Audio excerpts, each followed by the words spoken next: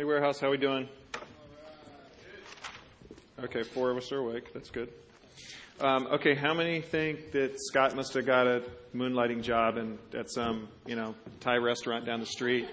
Albert comes, and dude shows up styling in a suit and stuff, and it was funny this week. He said, yeah, people are just giving me grief about that. It's like, Warehouse, man. And his response was, yeah, so I can wear what I want, right? Oh, well, yeah, that's what everybody meant. You can wear what you want. Come as you are. Just didn't expect you to come in a suit. Well, I'm dressed like this, like your waiter tonight, because it's what we call around this place World Focus Weekend, this place being Lake Avenue Church, where, at least once a year we pull aside a little bit and just kind of reflect on what God's doing in the world and what our place is in it. If you've been a part of the Warehouse community for any period of time, then you know that its global focus is in the nation of Cambodia, and specifically a place called Kampong Cham, which is a province, a Muslim province in the midst of a Buddhist nation.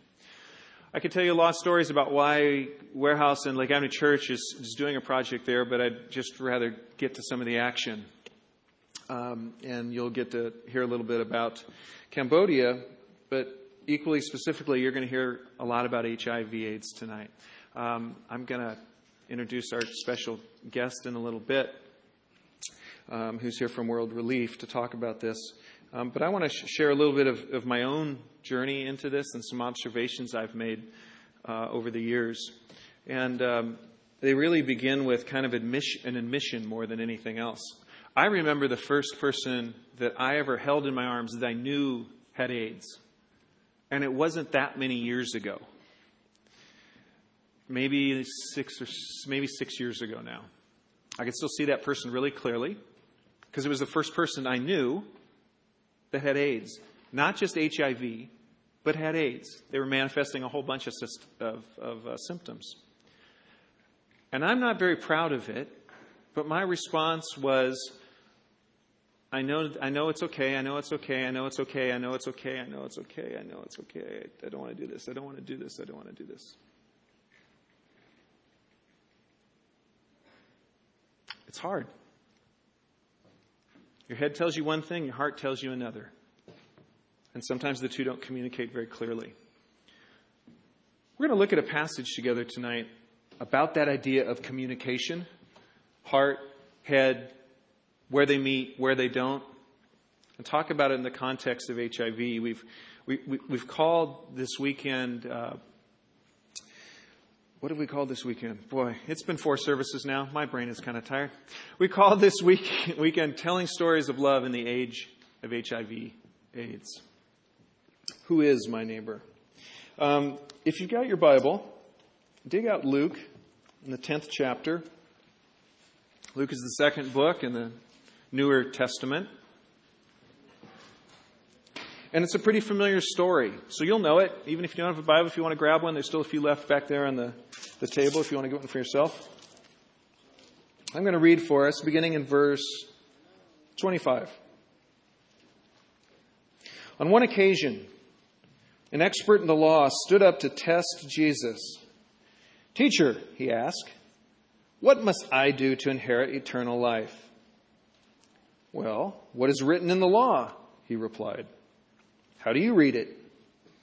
He answered, "Love the Lord your God with all your heart, with all your soul, with all your strength, with all your mind, and love your neighbor as yourself." "You have answered correctly," Jesus replied. "Do this, and you will live." But he wanted to justify himself, so he asked Jesus, "And who is my neighbor?" In reply, Jesus said, "A man was going down from Jerusalem to Jericho when he fell into the hands of robbers. They stripped him of his clothes, beat him, and went away, leaving him half dead. A priest happened to be going down at the same road, and when he saw the man, he passed by on the other side. So too a Levite, when he came to the place and saw him, passed by on the other side. But a Samaritan, as he was traveling, came where the man was, and when he saw him, he took pity on him. He went to him, bandaged his wounds, pouring on oil and wine.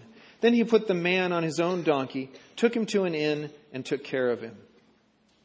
The next day, he took out 2 silver coins and gave them to the innkeeper.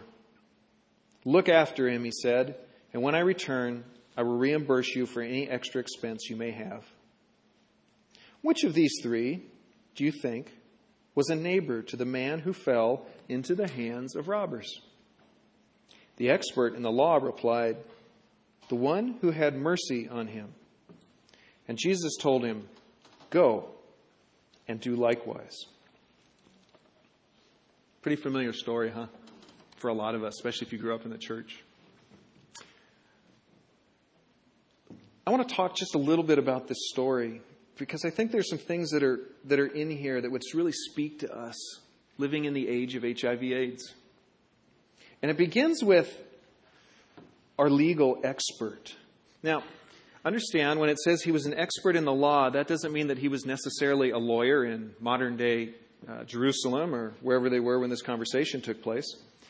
In fact, it means that he's someone who spent a lot of time studying the Old Testament. It was the only testament at the time. They hadn't gotten around to writing the new one yet. That was like a joke. Good. I know it's HIV's night, Scott. We can't laugh about anything. Are you kidding me?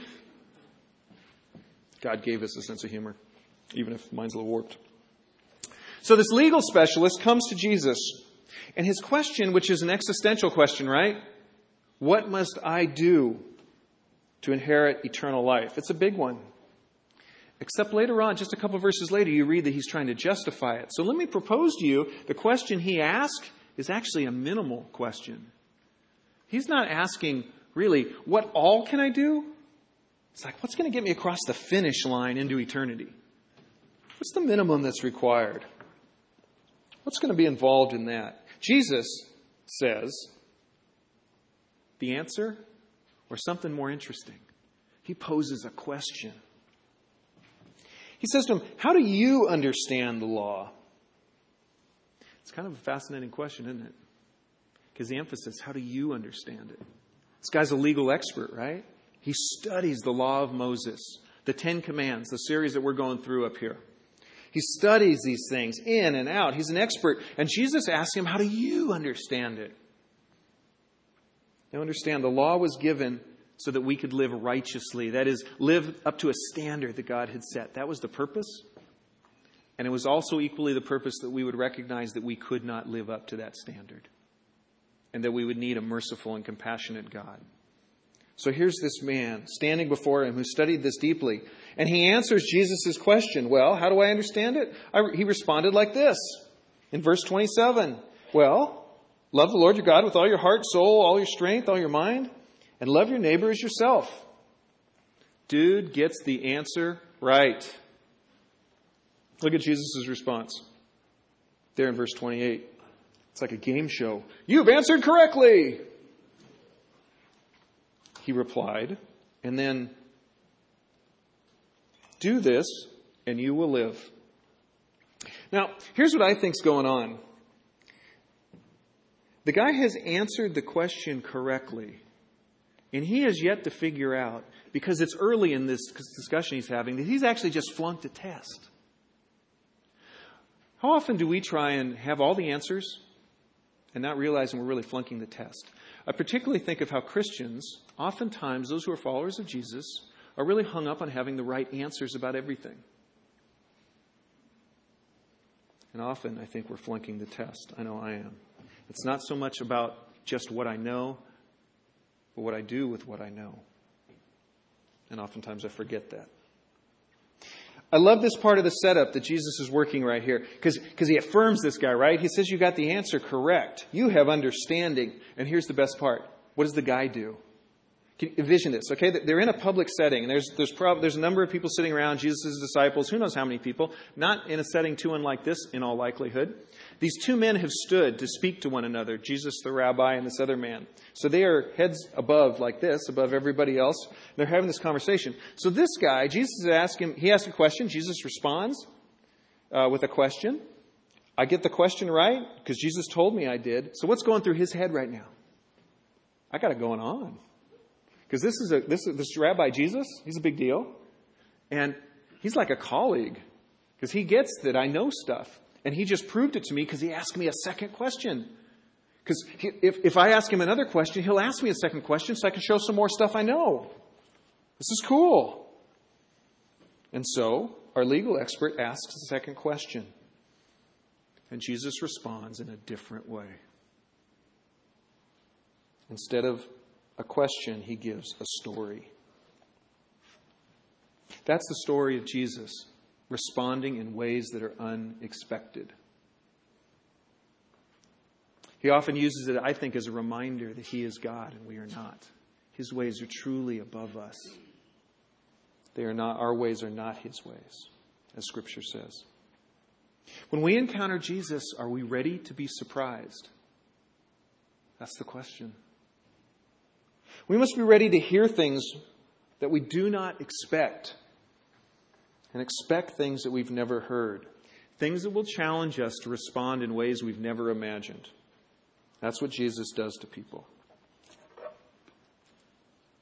Tonight, friends, as you're here, I want you to think about what's the unexpected thing that Jesus might ask of us tonight. What's the thing that you are uncomfortable with that he might ask of you tonight? What's the thing that when you showed up expecting one thing, you got something different tonight? And what will you do with it? Because that's the rub. Let's go back to the story. It's got it's got only 4 characters, starting with the victim. Interesting thing about the victim, because we know something about the other 3 characters. All 3 are identified in one way or another, except the victim is just a victim. Jesus doesn't identify the ethnicity. We know the ethnicity of all 3 other characters. One's a Samaritan, 2 are Jews. He doesn't think that's important in this case. We don't know why he's on the road. Oh, Scott, yes we do. He's an innocent victim. He was beaten by robbers. It says that. Maybe he was double-crossed by his crew. Maybe they took whatever they had grabbed together and they took it with them. Jesus doesn't care. It doesn't seem to think these details are important because he leaves them out of the story. He just describes him as a victim. Okay, so we got 3 other characters. 1, a priest, or today, you might pick on a pastor. But I don't want to do that. I'm going to keep moving quickly. 2, you got a Levite. So that's basically like a congregational leader, or up here we might say a core team member. So let me find someone to pick on. Jeremy. Both cases, they walked right by him. Not only did they walk by him, they went to the other side of the road. And I'm not going to be too proud up here before you. There are plenty of times when I have chosen to cross the road when I have seen somebody in need and a problem. This story rings true to me. I suspect it did to his audience, even as he told this story. The last one is this Samaritan. If you aren't familiar with Samaritans, they lived in a place called Samaria, which was like a section of the land of Israel. But Israel and the Jews thought that these were their crazy cousins. And I don't mean like, oh, that's crazy Harold. He cracks me up. Wait till you see what's on with him. This dude's funny. I mean crazy as in they're heretics. And Jews actually thought they were enemies of God, that they had taken Judaism in some very strange ways. Jesus picks that person to be the hero of the story. I was thinking a little bit about that. Who would be analogous to that hero in our day? And this morning in the other services at Lake Avenue Church, the 11 o'clock service, I picked on Elton John when it comes to HIV/AIDS. Because of our victim in the story, let's say he's not been hit over the head by robbers, but indeed is a victim of HIV/AIDS. He's suffering from HIV/AIDS. However he got it is however he got it. What if the Samaritan was Elton John, a man who's certainly done a lot for the cause, raised a lot of money, raised a lot of awareness? Not a whole lot of connection to Christianity with Elton. Do you think the church would be a little uncomfortable with Jesus making him the hero of our story? I think it would. Shoot, the church is a little uncomfortable with Bono being the hero of a story, and he actually follows Jesus. In our familiar version of this story, Jesus is reaching his culmination. After telling the story to this legal friend of ours now, he goes back to not giving an answer. He goes back and asks a question. I can just see the legal guy. He's going, okay, right. When I think he's going to ask, he doesn't. When he tells me an answer. In this case, Jesus goes back to question. Look in verse 36. Which of these three do you think was a neighbor to the man who fell into the hands of the robbers? He asks. This is not a rhetorical question. This is the part of, picture it again, okay? We've got this room just like this. We've got Jesus on one side. We've got this expert of the law, this Orthodox Jew on the other side. They're facing each other. Jesus has just asked him this question after telling the story. Do you suspect the man was fairly humiliated? Because he represented the Jews. And they were not the good guys in the story. And in front of all these people, this man who could have been humiliated, I think, was humbled. It's a subtle difference. Humiliation is destructive. But he was humbled because he had seen truth. And we know it because of the way he answers the question. It's not rhetorical. Jesus is looking for an answer. He's looking for a response. And what's he say? Verse 37, the expert in the law replied, the one who had mercy on him. That's the real hero. Legal boy here can't even say Samaritan. He hasn't come so far that he can give credit to the Samaritan, but he can come this far to say, this is the one who practiced mercy, who looked most like the character of God in this story, was the one least likely to exhibit the character of God. And Jesus, when he says, now go and do likewise, I think it's a blessing. I think he looked him right in the eye and he recognized how far that man had come. It was a start. And he said, now go and do likewise. He didn't say to think about it. He didn't say to reflect upon it. He didn't say to pray about it. He didn't say to write his blog entry on it. He just said, go and do. HIV/AIDS burst onto the scene in the 80s. There were three basic victim groups when it arrived. They were gay men, blood transfusion recipients, and IV drug users. But in the 90s, something new began to happen. And that new thing was it was taking over a continent, the continent of Africa, the one up there with that dark stripe running right through its belly, right through the word neighbor. It started in southern Africa and moved rapidly to the north, went across the seas to Asia and the rest of the world. And during the expansion of this disease, the church, this thing that all these followers of Jesus, that we are a part of, not this church, but all the churches together, where were they? Because largely they sat silent. We sat silent on our good days. And on our bad days, we were pretty judgmental. A lot of folks brought a lot of passion to the topic without a lot of compassion to the reality. While the church was arguing about this modern day plague that was sweeping that whole map, a lot of folks in the world who have no relation to Christianity were doing something about it, providing the kind of care the Samaritan provided. But in the mid-90s, that began to change. Churches began to change the story and the conversation. They began to have a conversation and say, where is God in this? What would he have his missionary people do? For God is a God of mission. What would his people do?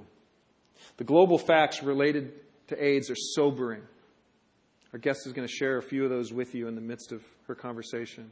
The Cambodia story, a place that we have prayed for, that many of us in this room have gone to, and I pray that this summer many of us in this room will be there. It is sobering. It is part of their story, and it's part of the unknown story. Cambodia has the highest HIV infection rate in Southeast Asia. I want to tell you, when a team decided that if we were going to do a humanitarian project, where would we do it? We looked at a lot of things. There were a number of us who'd made this decision. This team looked at a number of things. One of the statistics that blew us away, 90 cents back in 2004, 90 cents of every dollar spent on HIV/AIDS. It was only 4 years ago. 90 cents of every dollar went to Africa. The entire rest of this map split one dime. And I'm guessing most of that dime was probably in North America where we can afford treatment. That's how a pandemic runs like a wildfire. The question of who is my neighbor causes us pause. But the story of Jesus in the time of HIV/AIDS is the same old story. It's compassion, it's rescue, it's redemption. That's the story we get to engage with. That's the story I want us to engage with. And that's what I want us to think a little bit about tonight. I want to introduce to you a friend. Debbie Dortzbach is part of the World Relief Team. She's the director, the international director for their HIV/AIDS ministry.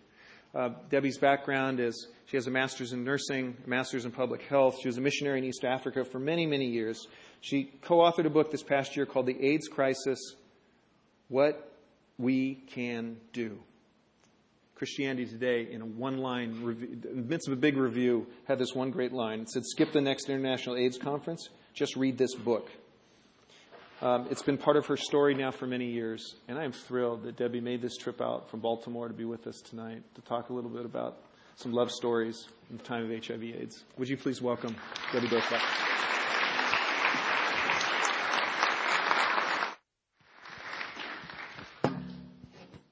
Did you know we are neighbors? Maybe you thought I live in Baltimore, and I do.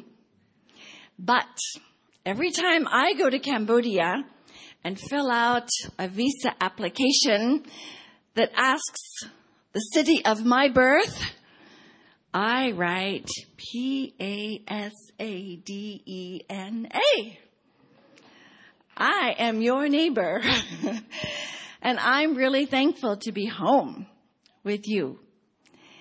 I'm not sure I look like your neighbor anymore. I'm not sure I understand my home state like it was, however many years ago that I was born here. But I do feel so welcomed here at Lake Avenue. And I am grateful to come home. Because this is really an evening about the neighborhood. This is really a discussion that Jesus leads us into to understand what community is about. And it doesn't really have anything to do with our place of birth or our appearance, or the state of our health, or pocketbook and bank account, our educational accomplishments. It has nothing to do about that, really. When Jesus asked this question, who is your neighbor? None of those things came up. In fact, he addressed them in a much deeper and soul-searching way, the kind of way that I've already heard us sing about tonight. The kind of way that says, okay, God, this is really about the art of losing myself in your community, in your neighborhood, so that you alone would be exalted. What we didn't sing was that it's also an act of losing ourselves. That's what the story of the Good Samaritan does show us. It is an art, to be sure. It's also a consecrated act that doesn't just occur on a Monday or Tuesday or Sunday, but every hour, every moment that we live. Let me tell you about some of our neighborhood. In our neighborhood is a 10-year-old boy. I don't remember his name. I'm getting too old for that. But his home is Phnom Penh. And I found him stretched on a blue plastic sheet in the hot sun, in the shade of a building, sitting in a group of other boys, 11, 12, 13, 15 years old. They come weekly and meet with their mentor and friend to talk about, what's it like to grow up as a boy in this neighborhood and become a man. And in those discussions, that place of security and safety to talk about deep things because of the wonderful trust that developed in that group. This 10-year-old guy pulled out a piece of paper from his pocket, plopped it in the middle of the group and said, "Look what I found in the garbage dump today." He'd been searching in the dump all day, looking for some kind of treasure that he could sell and put food on the table for his mom and his family that evening. He was 10 years old. He didn't find any treasure. He found trash. He found a pornographic book that he crumpled up in his hand and brought to the group and said, I don't do this yet. But what is it? That opened up a long conversation, a necessary conversation, because all too often, younger and younger children are drawn into the whole sex trade, the whole lure of some kind of pleasure that sometimes is even introduced to them by their uncle, their father, an older brother who may take them to the red light district for their first experience. When we began to grapple with the whole issue of HIV/AIDS in Asia, recognizing how it had already devastated Africa, we saw clearly that that cycle had to be broken early. That we had to go to those 10-year-old boys and help them understand the beauty and wonder of how God made them, the anticipation of becoming a man that would shoulder the responsibilities that God would give him, that would love a woman as God wanted him to love her in marriage, that would treasure that gift of sexuality for life and protect his own body to enjoy it in his own family. He was 10. But in that group, there was heated discussion about what it all meant, about what they had already heard and seen, about what love is all about what all these changing hormones meant. And this 10-year-old boy crumpled up the paper and threw it back in the garbage dump. Instead, his mentor, his neighbor, took out the scriptures, opened it, and explained the beauty of God's understanding of how he made us and how he delighted in how he made us and how he had sent his son, the Lord Jesus, to give us a life that was fresh and vibrant and joyful and new and beyond any kind of physical feeling that would be temporary and momentary and that could result in a kind of illness that would even end up in death. And that as we follow this King, we would be joyful also and find deep contentment and resource in him. The next day, I went to the girls' group. They sat on a similar mat in the same village. And there they talked about, well, a little different twist of things, as you might expect. They came with questions like, you know what? My boyfriend told me, this was a 14-year-old speaking, that he loves me. What do you think? And the girls kind of batted that question around a little bit, and their leader, a beautiful Christian married woman who meets with them every single week, began to continue that conversation and talk about, so what do you think he meant What kind of relationship does he have with you? How long will it last? What does he want from you? How long will he commit to you? What are your goals in life? What are you choosing in life for your future? What decisions could you make that will influence your future? She talked about what it meant to become God's woman, God's way. There was very little that wasn't openly discussed. Why? Because the virus of HIV was ripping across that country, attacking younger and younger ages, and the cycle had to be broken.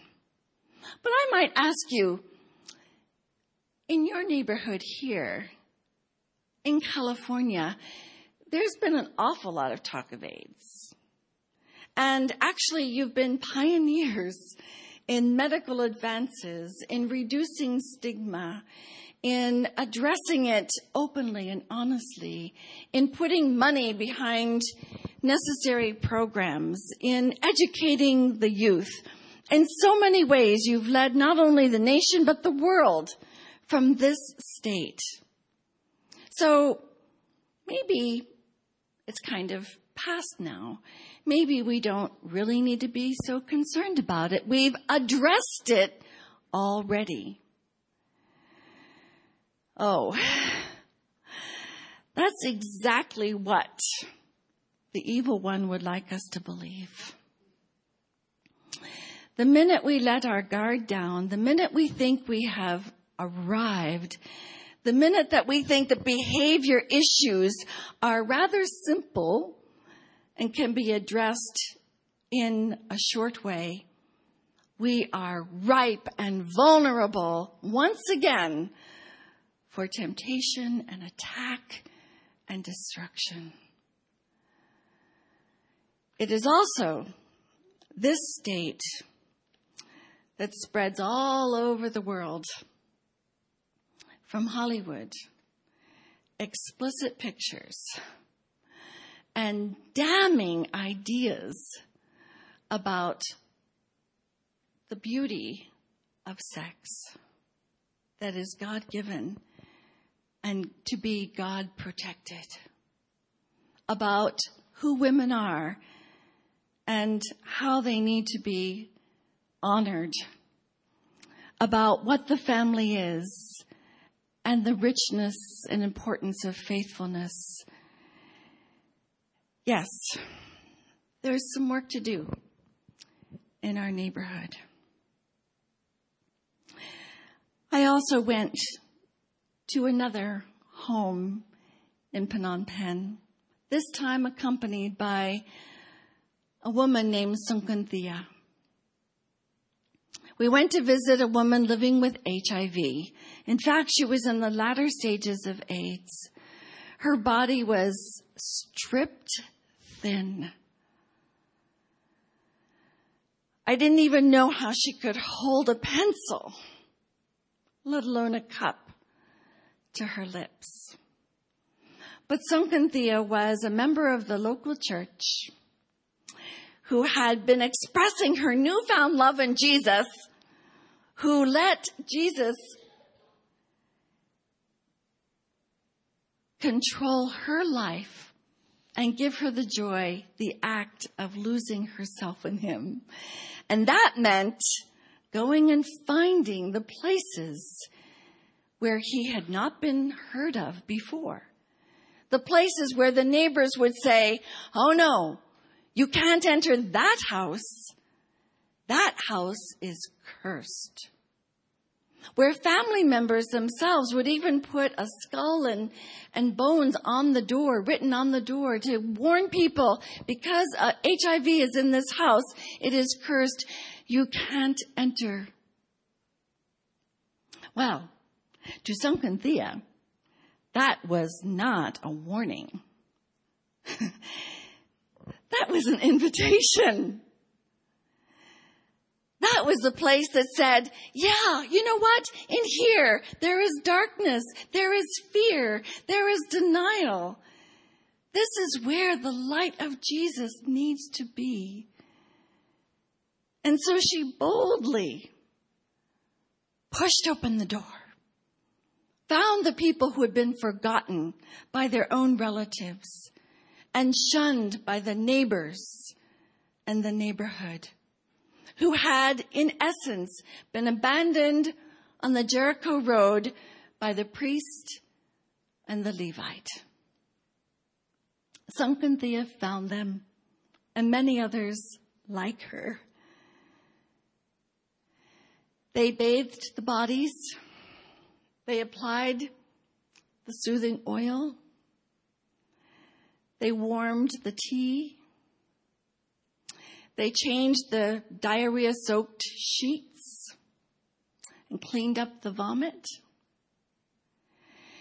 They raised the head to give sips of water. And they returned the next day and the next day and the next day to do the same thing. And eventually the neighbors began to say, well, what is going on in this house? How is it that this person isn't afraid to enter and still leaves? And born out of that testimony came a cell church. A response of people that were hungry for love that wasn't a few seconds of a physical act, but rather an act of losing control to their Creator for all eternity. Sunken was the Good Samaritan in those streets of Phnom Penh. And she's taught me everything I know about what it means to give. And I pray tonight that she teaches us what we need to know here in Pasadena, our neighborhood, about what it means to lose ourselves, so that Jesus' honor, Jesus' love and praise is exalted. Another woman named Trub was a person that Sunken visited. On a Sunday morning, we went to see her. I knew she was very close to death. She said to us in a very weak and feeble voice, "Please, I'm afraid to die. And I don't want to die alone." And Sunken hovered over her body and whispered into her ear, "You're not alone. Jesus is here, and he will usher you right to him. You don't need to be afraid. And we're going to hold your hand until he takes it." And they did. And Sunken grandmother was there weeping. Her mother was nowhere to be seen. If she had children, I have no idea where they were. She had no husband. She had slept with many men. But she found her husband in Jesus Christ and confessed him as her Lord and Savior. And she went as a bride, adorned to meet the bridegroom.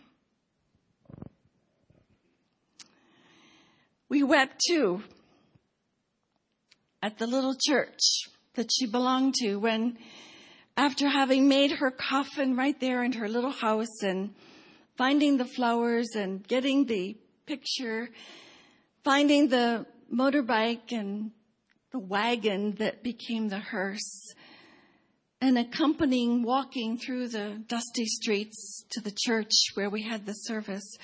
We wept for her. Why does it have to keep on? Why do millions of people have to die from something that's entirely preventable? Why are countries that are deep in poverty already driven to deeper levels through this crisis? In Africa today, the number one killer is not malaria. It's not diarrhea. It's HIV and AIDS. And what would happen in that vast, wonderful continent of Asia if it sweeps across that continent as it has Africa? We dare not imagine. Oh, but there was hope. There was joy at the funeral of Trub.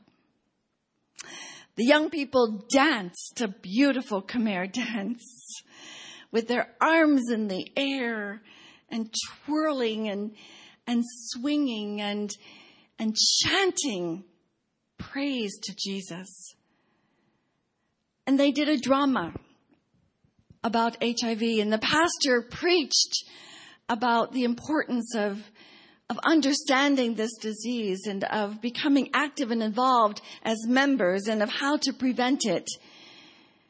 And the mother who had introduced Trub to the whole sex industry in a multi-generational way, sat in the front row of a church she had never before entered. And so did the grandmother. After the service, we took her coffin, put it back in the makeshift hearse, and went through the dusty streets to the crematorium. All this happened in the same day. You can't wait in the slums of Phnom Penh in the heat of Asia to cremate a body. And as we gathered at the barrier, the fence, where now we had to truly say goodbye and watch as her coffin was rolled into the crematorium where the fire was hot. Her grandmother, in uncontrollable tears, was met by another church member who came alongside her at the fence and explained to her right there that she didn't have to weep anymore. She could know right then the forgiveness of Jesus for her own life, and she could embrace that peace and love and joy forever, even as Trub had done. The Holy Spirit entered her life, transformed her immediately, and the last words any of us heard at that fence as we said goodbye to Trub were the words of her grandmother as she shouted to her, "Trub, I'll see you again."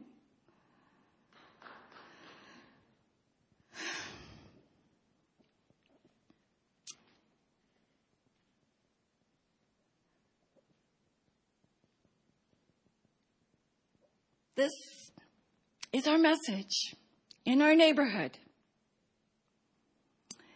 Who's your neighbor? What message will you bring?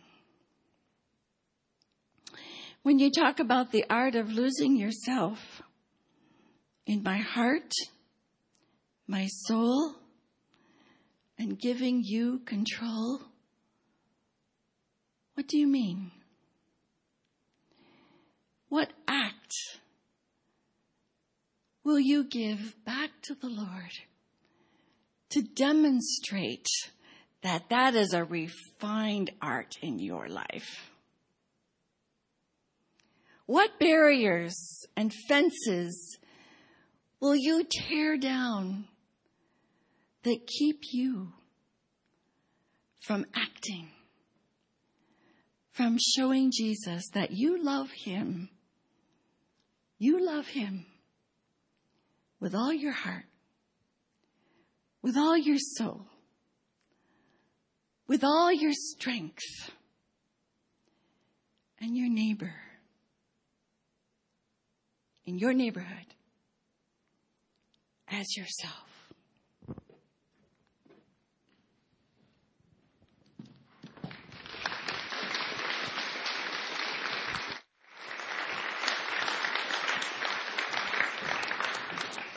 We want to talk about some ways that can respond. Oftentimes we hear news and we don't know what to do about it. We hear numbers like there are 25 million who've died from HIV/AIDS since its identification. What do I do about that? There are 40 million people today living with HIV/AIDS. What do I do about that? You know, usually it begins with a very small step, not a very big one. And we've got a few. Do we have the slides? A few responses I want to offer to you to think about and consider. We already talked about this a little bit before. Maybe this is your summer. Anybody here speak English?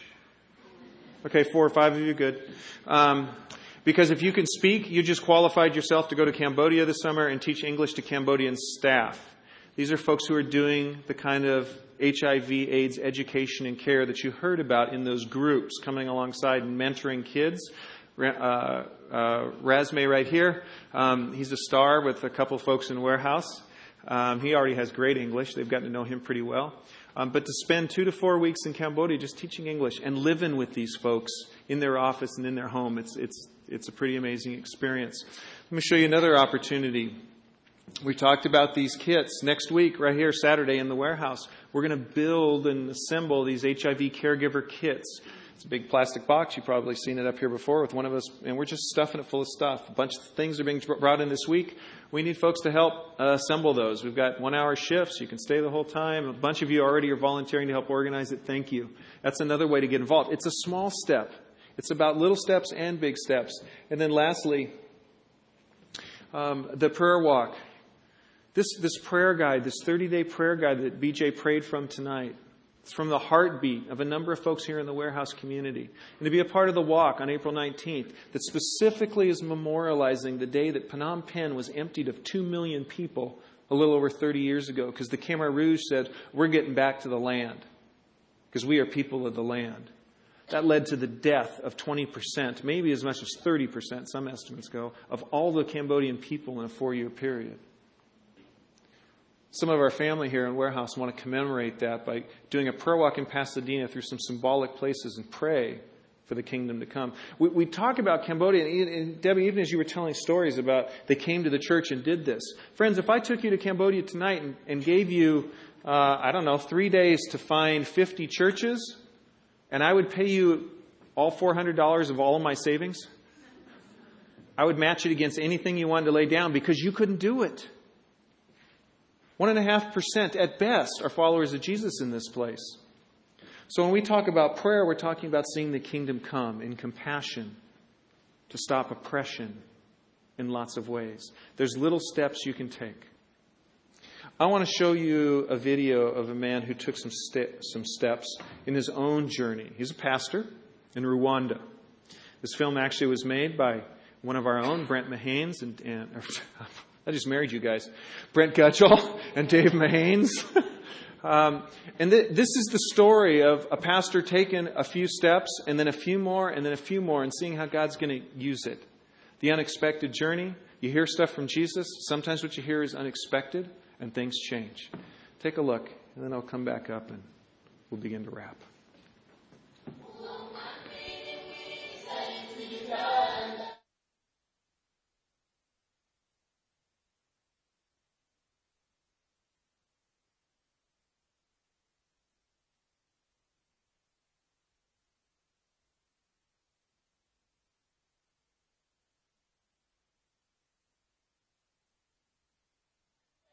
How How many of these people have hope?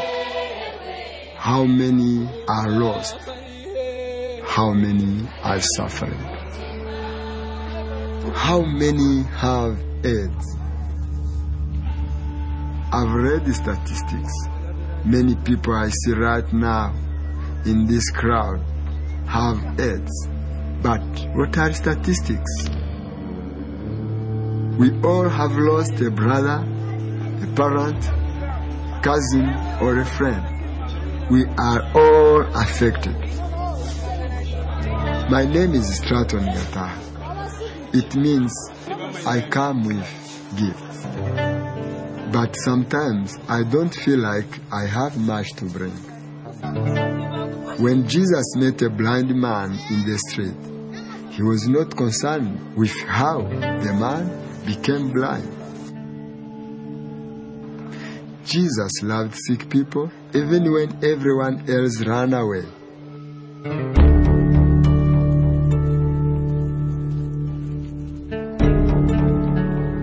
AIDS. He has AIDS. I don't know why. Did the doctor give him a bad blood? Did he make a sinful choice? Or does it matter? Maybe it shouldn't matter. He is sick. Would I look at him differently if he had cancer? And his daughter, soon she will be an orphan and her life will be poverty. She has no choice in this matter. What am I to do? What am I to do? I am a pastor. I'm their pastor. They go to my church. They live in my community. I can't do much. I'm not a doctor. I do not have the cure. But here I am. I used to tell my congregation to help people who are sick. I thought that was my only job, to preach about compassion. But what if true compassion is to put your legs in someone else's shoes, to walk where they walk? I did not have this kind of compassion before. I started to talk about AIDS at church. I started visiting people in their home. I just show up, and I cannot do this alone. This is Deborah. Deborah is a volunteer from our church. God touched her heart. There are many from our church like Deborah. The body of Christ, the hands and feet of Jesus. This man lost his wife several years ago. She died of AIDS. Then he got sick too. Now, he's at home and cannot work. He's dying, but his children do not know it. What will happen to the children? The children, they are HIV positive. They don't know it yet. What do I say to them? But I can be here, touch them, pray. Then it happens. Their face will change. You see some joy in their eyes. It is good. The hope comes again. I did nothing tangible to help them. I was just there.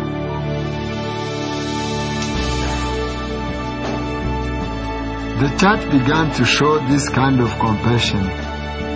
Those who are infected are afraid, so we held their hands.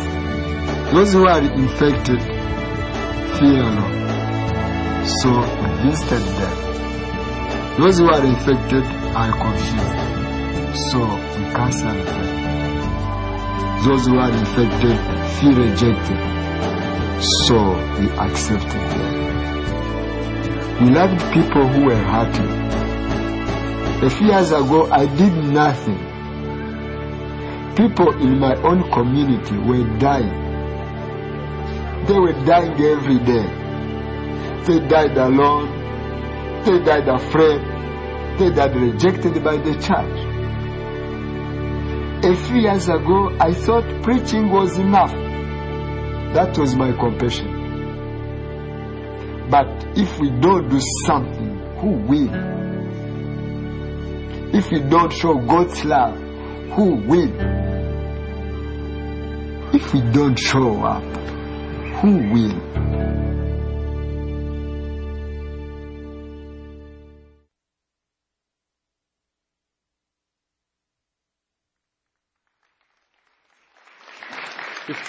If we don't show up, who will? That's a pastor who's been on a journey, and in some sense we're all taking that walk and that journey with him, learning along the way. Besides those ways that you had to respond tonight, as you go tonight, I'm going to give you one other way to respond. Lake Avenue Church and this partnership, which we have with World Relief in Cambodia, it's many-tiered. It's this HIV thing. It's stopping human trafficking. It's building on top of microloans. It's about bringing all these elements together to see country-level wide change come, and seeing the Church of Jesus Christ birthed in the midst of this through an amazing cell church movement. To do that, we're involved in a partnership every year, and we come to this weekend a year at Lake Avenue Church, and we ask Lake Avenue Church Warehouse Community to be a part of that to make that possible. If you want to be a part of that tonight, as you go out, there'll be a table out there with a bucket or something on it where you can leave some cash if you want to contribute. And here's a really cool thing. Somebody at Lake has been so burdened with HIV and AIDS and the response or lack of response of the church. We're so excited that we're focusing on that this weekend, that they said they'd match every dollar, 50 cents on every dollar, up to $50,000 given. So if you want to give tonight, whatever you're going to give is going to go 50% further than it is right now in your pocket. That's someone who's taken a step that they could take. I offer that to you. Friends, we have one of our warehouse community in Phnom Penh, Kate Pieper. Yeah, a little love for Kate.